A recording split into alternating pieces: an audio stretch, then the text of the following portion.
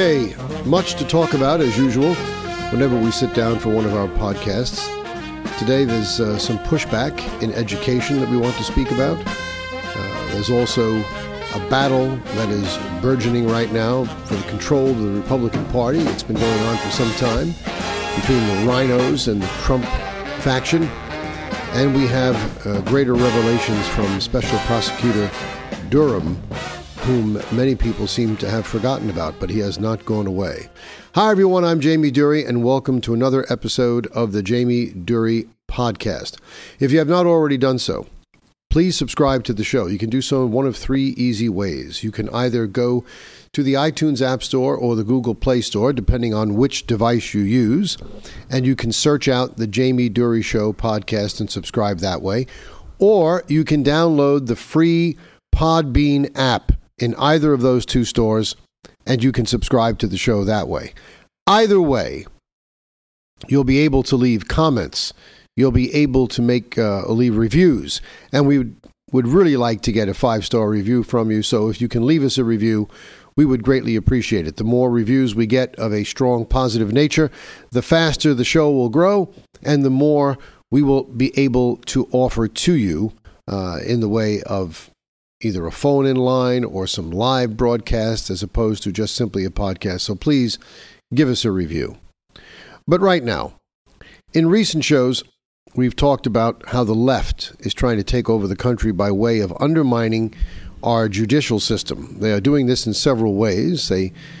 Most recently, one of the most high-profile power grabs, although it didn't result in an actual change in the court, was pressuring long-standing Justice Stephen Breyer, probably the most liberal justice on the court, who's now in his 80s, to retire as a preemptive strike, fearing that if the Democrats do not retain the White House and that another vacancy does not become available until that time, and it happens to be Breyer because he's the oldest, they don't want him being replaced by a conservative because that would certainly lock down the court probably for the next 30 years at least. We have some young justices on the court. The court is now a solid 5-4 conservative and a moderately 6-3 conservative because Chief Justice Roberts cannot be relied upon in every instance. And so they're hoping that if they can get it back to 5-4, maybe they'll get some people they can convert on certain decisions. But if Justice Breyer were to go and a conservative would replace him, it would be a moderately conservative 7-2 court and a solidly conservative 6-3 court, which would basically make the other justices nothing more than irrelevant and just token voices of dissension with no real authority. In those cases, many justices elect to retire because they don't feel like they want to spend the rest of their career writing dissenting opinions that have no meaning. But you never can tell with the left because they're big liberals. But right now, we're seeing in the other area where the left is sought to take over the country, and they've been doing so for generations now, the area of education. Now, there's been a big movement in the country in recent years about school choice, and a lot of people have begun to move away from the public school system, fearing that the public school system has become too powerful. The unions that represent the teachers wield too much power within the overall departments of education across the country and have far too much to say about what the curriculum is. I believe that the union should be representing the teachers in terms of their municipal laborer status, negotiating for appropriate benefits and appropriate salary, but they should not be determining what the curriculum is.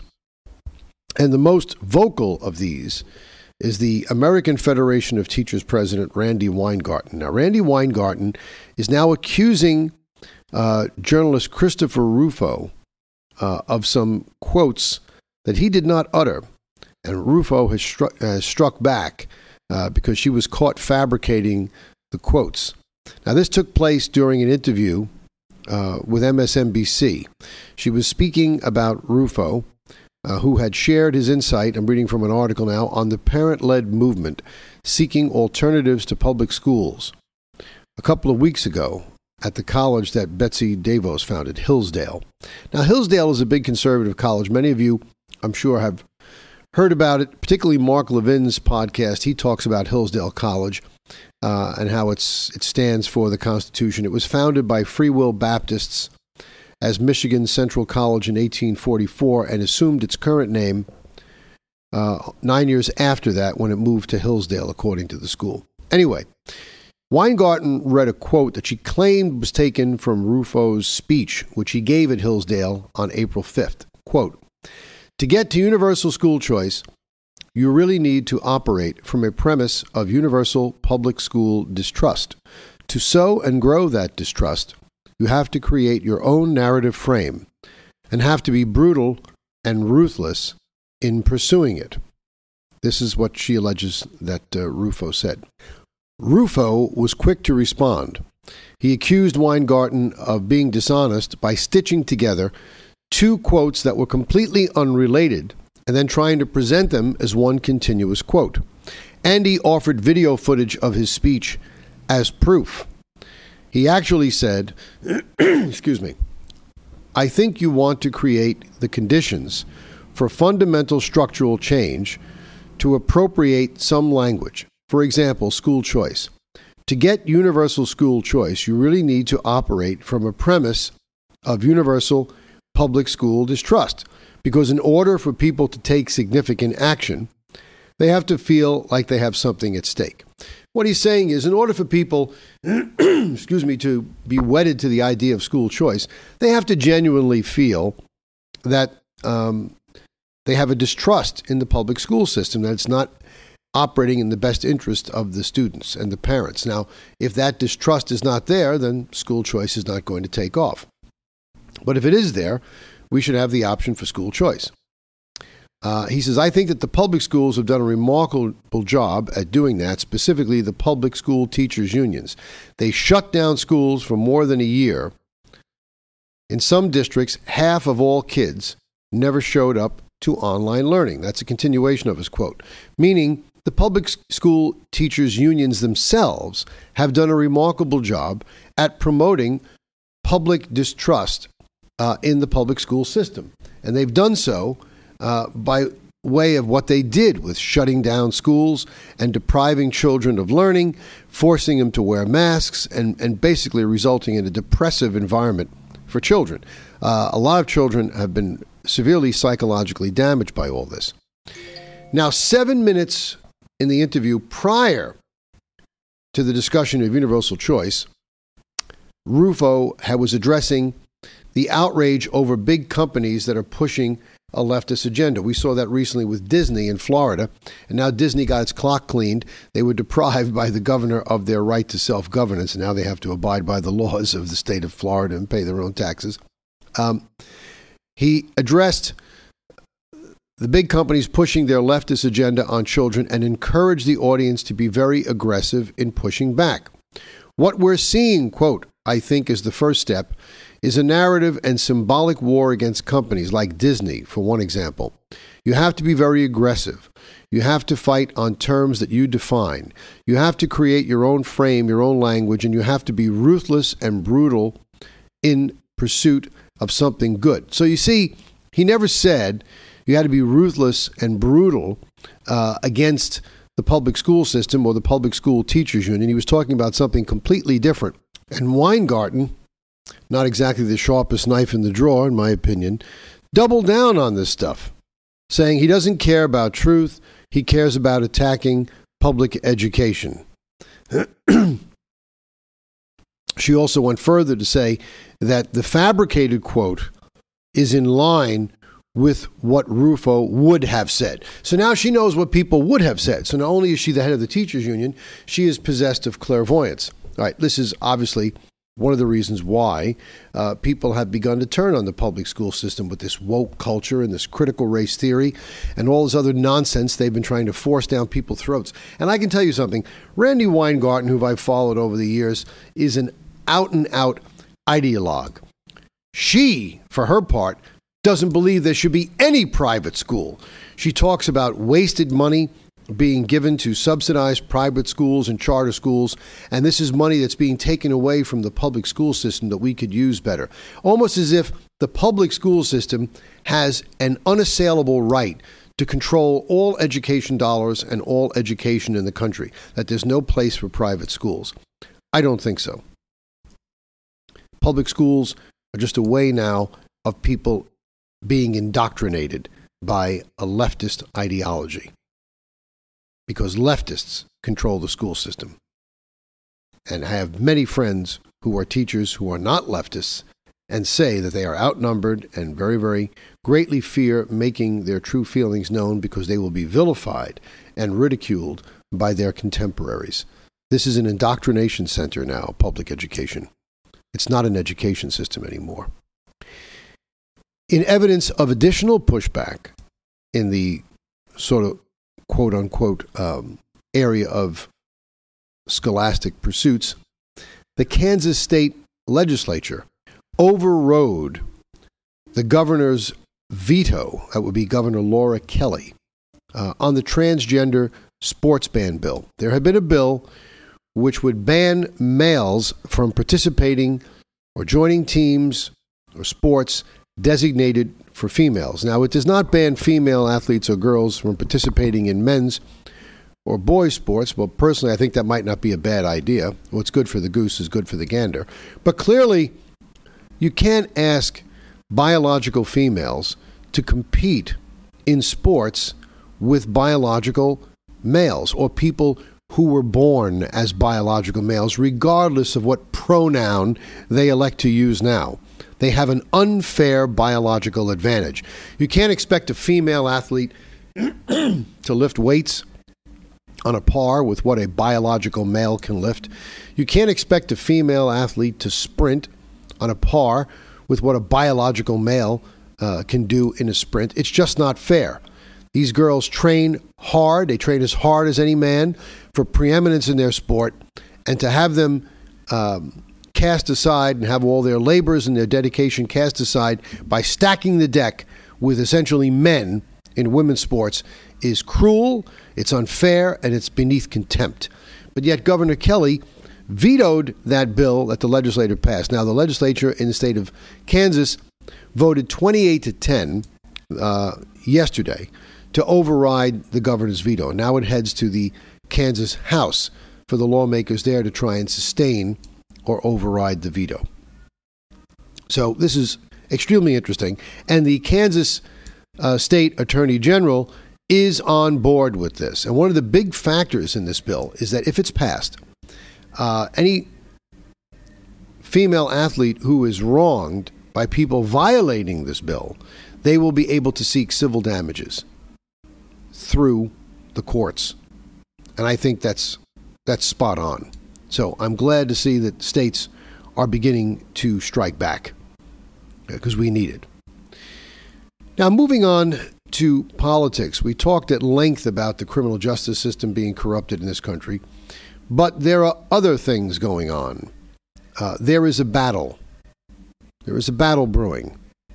It's a battle brewing for the heart and soul of the Republican Party. Now, in 2016, in the presidential election, it's clear that the Trump wing won. And I think that the Republican Party did a great disservice to Donald Trump because they were so blown away by his victory that they didn't believe in his innocence at first. They bought into all this Russia hype. And we're going to get to more on that in due course when we reference Special Prosecutor Durham's activities of late. They started resigning from the House. See, the House has strange rules. The Democrats are allowed to be chairman of a committee almost indefinitely as long as they're in the majority. The Republicans have a self-imposed rule that you can only be a committee chairman for a period of time. And apparently there are so many perks involved when you're the chairman of a committee in the House of Representatives that most representatives don't wish to go back to being just an average congressman or congresswoman anymore, so they retire. So we were forced to defend 45 vacant seats in the midterm elections in 2018. And that's how we lost the House. And once we lost the House, That's when these impeachment nonsense began to rear its ugly head. But within a year of this investigation beginning, and people seeing there was no there, these Republicans now began to regret the fact that they did not form election committees and run for re-election because they realized that Trump was innocent, that there was no Russia collusion. And so that's how we lost the House. We hung on to the Senate, and now we're evenly divided. The Democrats control it because of the tie-breaking vote of Vice President Kamala Harris.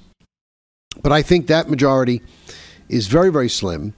I think it's also very undeserved and corrupt because I do not believe that those two Democrats won in the state of Georgia. There was a lot of hanky-panky going on. And it's interesting to note that many of the states now have begun to roll back these specific rules that were put in place only ostensibly because of the pandemic. So much of the hanky-panky that was taking place is not going to be able to take place again. And you also have to remember that it's possible to conduct hanky-panky in a statewide race in certain counties of great population and tip an entire state's electoral total. It's not possible when you're doing a more local election, a congressional district. So even though there still may be pockets of corruption and nefarious goings-on in terms of vote counting and manufacturing of votes, it's going to be insufficiently efficacious to stop this monumental red tidal wave that is coming. But the tidal wave itself is something we should be focusing on. I'm confident that it will come. I'm confident that the Republicans will take back both the House and the Senate. The question is, who is going to take it back?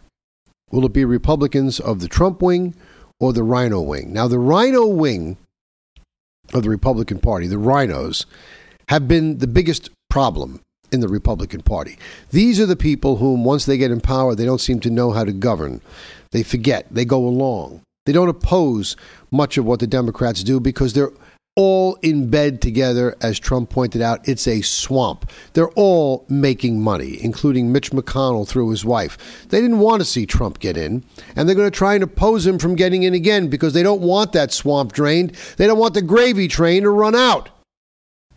And they're all up in arms now because Elon Musk just bought Twitter. Now their little haven where they could promote their agenda and suppress anything conservative is gone. I find it amusing that they're all talking about how free speech may go away. They're going to suppress liberal ideas. Why? You had no trouble and no problem with the idea of suppressing conservatism. You don't even think there should be elections. So my advice to all the listeners of this show and people who care about America and care about our future and care about restoring American exceptionalism is when you vote in November, if there is a Trump endorsed choice available, vote for it. The only excuse, the only justification for voting for a non-Trump endorsee is if there are no Trump endorsees in a particular race. In that case, you have to vote for the RINO because you have to keep the Democrats out of the majority. But if there's a choice of a RINO or a Trump endorsee, you must vote for the Trump endorsee. Even if it means possibly losing the race, you have to vote for him. You have to send a message to the Republican Party that we're not tolerating this RINO nonsense anymore. It's Trump's party. He won because the majority of us supported him, and that's the type of Republican Party we want. A Republican Party that's friendly to business, that allows businesses to grow, that doesn't overly tax the people, and knows how to keep energy costs down and keep our enemies at bay by having a strong military and ensuring freedom around the world. Now, the redistricting is taking place. They do it every 10 years after the census. So Peter Navarro, who's a former senior advisor during the Trump administration, he's predicting this swing of seats in the House could go as high as 80 seats or as low as 30 or 40. Now, I believe the Democrats have less than a 20-seat majority. I think it may be 18 seats or something. So it's not going to take much to take back the House, and it's going to take even less to take back the Senate. So we're looking for that to happen very, very soon. It can't come soon enough for me.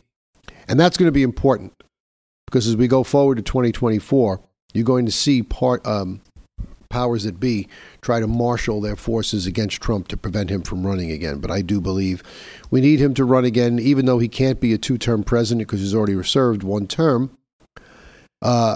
If he is elected, freed from the burden of having to curry favor with anyone to run for re-election, I think he'll clean house because a lot of people need to go to jail that did wrong in this country, and it just cannot be forgiven or forgotten. So, with that in mind, moving on to the topic that I wanted to close out the show with, which is Durham's prosecution of Michael Sussman, the Clinton lawyer, and his continued investigation into this Russia hoax. Now, Durham's filings, because the Clinton campaign were making filings about what evidence could be admitted. I'll be cherry-picking some quotes from this article here. As the trial of the lawyer Michael Sussman, he was a campaign lawyer for the Clintons, approached, Durham and Sussman's lawyers were arguing back and forth over what evidence could be admitted. Now, as a part and parcel of those arguments, each party made filings with the court.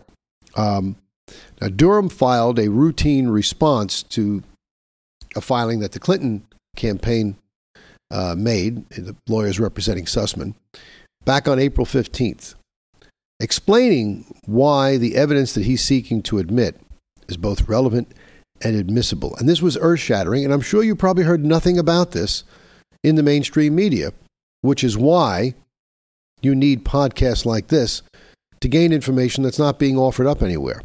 And as an aside, I digress for a moment. Social media, even though Elon Musk is taking over Twitter, and that should improve that platform, I remind you that Trump has launched Truth Social, and even though it took a little while to get up and running because so many people flocked to it and it overwhelmed the platform, the account is now, the app is now up and running, and my own account was activated on Truth Social. So if you'd like to follow me on Truth Social, please do. Download the app, and it's Jamie Durie, Jamie, capital Durie, at Jamie Durie 1776 on Truth Social. No spaces in that. In the at Jamie Durie 1776. There's no spaces in that. So please follow us, because every show we post, we'll be posting a link to the show on Truth Social as we go forward. In any event,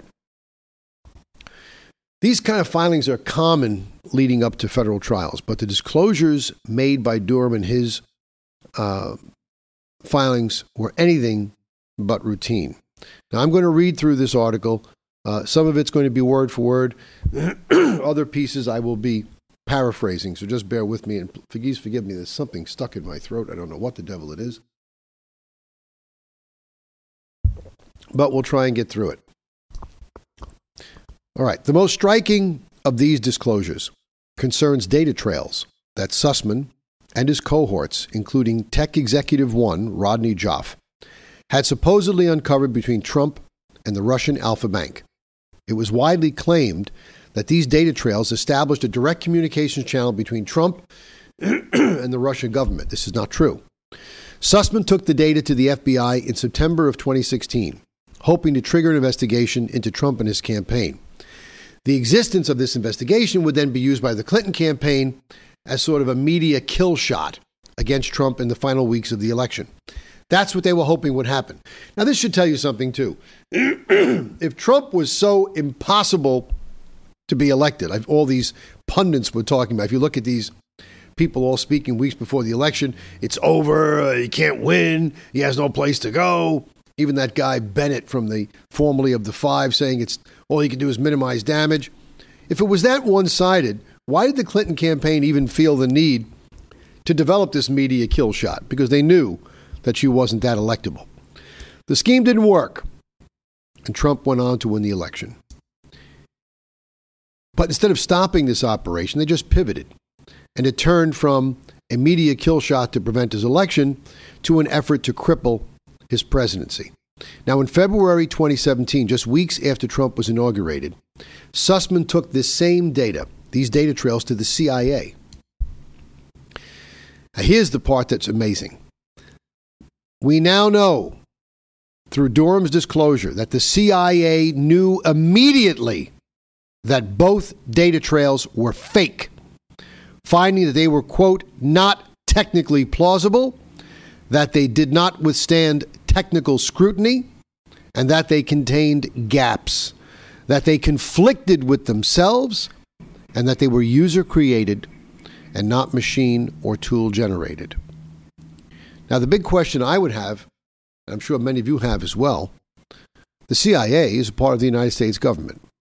If they knew this was false, if they knew it couldn't pass muster, it couldn't pass scrutiny, when these same data trails were being used to impeach Trump, I don't mean technically impeach, but impeach his credibility and trying to implicate him in a Russia connection, why didn't they go to the FBI and tell them this is nonsense? Why didn't they go to the special prosecutor and tell them this is nonsense? Why did they allow a false prosecution of a duly elected man to go on for so many years at the tune of $42 million taxpayer dollars? That's a question for another day. But there are allies of the left in the CIA as well, creatures of the swamp, if you will. Now, this data provided by Sussman consisted of alleged internet lookups between the Trump organization Alpha Bank, as well as alleged use of a Russian-made Yoda phone in Trump's vicinity at Trump Tower, near a Trump interview in Michigan, and near the White House after he was elected. Now, this phone data was highly questionable, was obvious from the start, because Sussman alleged there were only a dozen such phones in the United States. So therefore, if there's only a dozen of these Russian-made phones, it stands to reason that high-profile Russians or influential Russians were the ones that had them. And any of these lookups in the vicinity of Trump events might indicate some nexus there. But that's not true. The information was false. Yoda phones, which are Russian phones, were officially launched in the United States in 2014, 2 years before Trump ever ran. And as Durham notes in his filings, between 2014 and 2017, there were millions of lookups of Yoda phones that originated with U.S.-based internet addresses. The sheer number of the Yoda phone lookups has led some to speculate that Sussman and other Clinton operatives probably cherry-picked data to make those communications look like something they weren't. In other words, there was real data, but it was being misrepresented by Sussman. Proof of that allegation would have been bad enough, but Durham has now revealed that the CIA determined the data was in fact user-created, it was fabricated.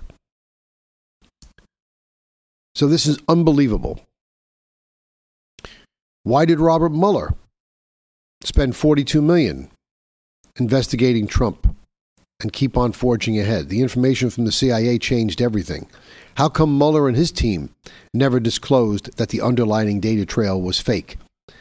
Not only did they never disclose it, that information doesn't appear anywhere in their report, which is 2 volumes in length. And you tell me there's no cover-up, there's no swamp? Everybody knows it. Everybody knows it's fake, and it's nowhere to be found in an official report that the American people spent $42 million for.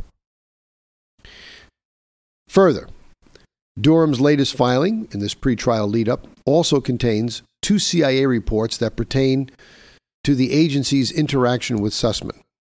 They detail how Sussman gave data to the CIA after Trump became president. And crucially, what the CIA notes show is that Sussman claimed that the Russian phone activity continued after Trump's move to the White House. Now, these CIA reports contradict the corporate media's narrative that neither Sussman nor Joffe spied on Trump. Not only was Trump spied on, but some form of spying involved the collection and subsequent manipulation of data after he became president. The CIA also their notes also reveal that the data had been collected since April of 2016, which coincides with the start date of Sussman's efforts to tie Trump to Russia on behalf of the Clinton campaign. In another move that signals a shift in Durham's approach, Durham has laid out details of the coordination that took place between Sussman's cyber operation and British ex-spy Christopher Steele's dossier that was being run by Fusion GPS. Now, this is probably maybe the most significant part. You all know Christopher Steele, that discredited ex-British spy who wrote a dossier, made it up. This is the dossier that said that Trump had hired 2 Russian prostitutes to urinate on a bed where former President Obama may have slept. Well, now we know something. They've known since last year that Sussman and Steele represented 2 separate prongs of the Clinton campaign's efforts to smear Trump as a Russian stooge. In other words, they had 2 separate operations, 2 separate ways of doing this. Now, based on media representations, they want you to believe these 2 things were unrelated. But we also knew that in late July 16, these 2 prongs sort of converged directly in front of the FBI's opening of its investigation into the Trump campaign, because Steele and Sussman met in Washington, along with several other Clinton campaign operatives. Now, up until now, in all of Durham's work, he had not connected these 2 prongs of Clinton's campaign, focusing mainly on Sussman's alleged crime of lying to the FBI. All that has changed. In his filings to the court, Durham said that Sussman and Steele were 2 parts of the same joint venture. Now that announcement moves us closer and closer to possible conspiracy charges being brought by Durham against participants in this scheme. This connects Sussman directly to the Clinton campaign's broader efforts to crucify Trump and establish a motive for Michael Sussman's actions. Now, Durham states Sussman represented and worked for the Clinton campaign in connection with its broader opposition research efforts, and that through his coordination with Steele, Fusion GPS, and Joffe, that Sussman took steps to integrate the Alpha Bank allegations into those opposition research efforts. So this is getting extremely interesting. Apparently, Durham is now focusing on the fact that Sussman personally told Steele about the Alpha Bank data trail at their July 2016 meeting. Now, that's extremely interesting. He told him about a data trail that we now know was false, and he knew was false. And this was prior to Steele completing the dossier that he wrote with Alpha allegations in it. This is extremely interesting. Now, something is going to hit the fan because Durham has offered 2 individuals in the Clinton campaign immunity from prosecution in exchange for their testimony. That aside, to my knowledge, all other representatives of the Clinton campaign are standing on their Fifth Amendment rights. Now, perhaps they weren't offered immunity, and so it was a choice of either speaking and risk prosecution or clamming up. They chose the latter.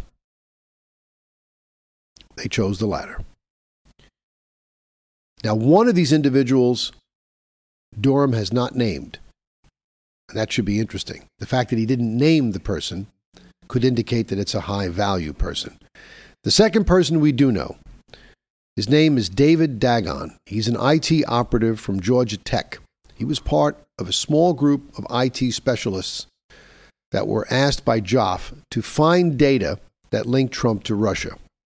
Now, Durham had previously revealed that this group of IT operatives knew they couldn't manufacture any claims that would fly public scrutiny. These same operatives also admitted in private that the only thing that drove them to do what they were doing was that they just did not like Trump. Hey, you can not like somebody all you want. That doesn't give you the right to drag them through the mud, crucify them, and lie and commit crimes. Can't do it.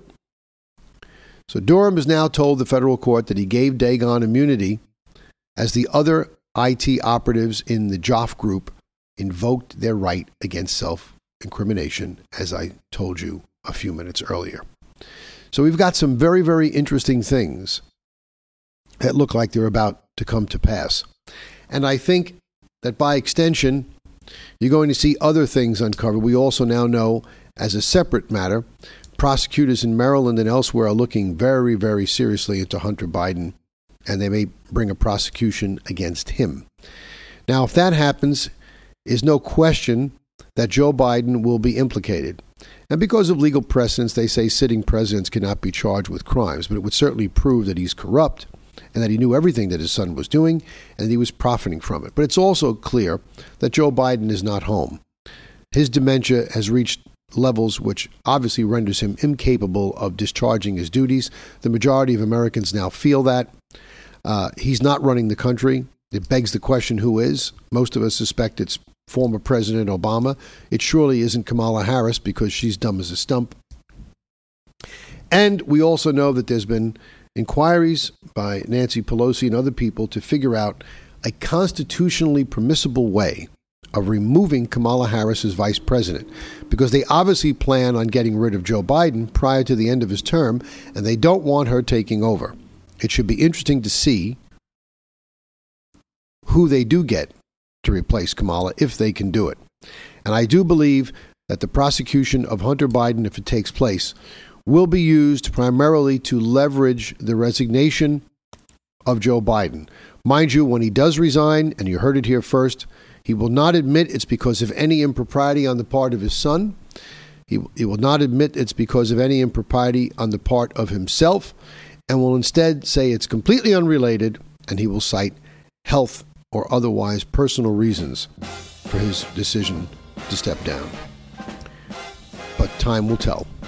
More on that in upcoming episodes. In the meantime, please click that subscribe button on your podcast app, whether it be the Google Play Store or the iTunes App Store, or download the Podbean app. We need more followers, we need more reviews, and your additional reviews will help us get both more followers and, in turn, more reviews. Until next time, for the Jamie Durie Show podcast, I'm Jamie Durie.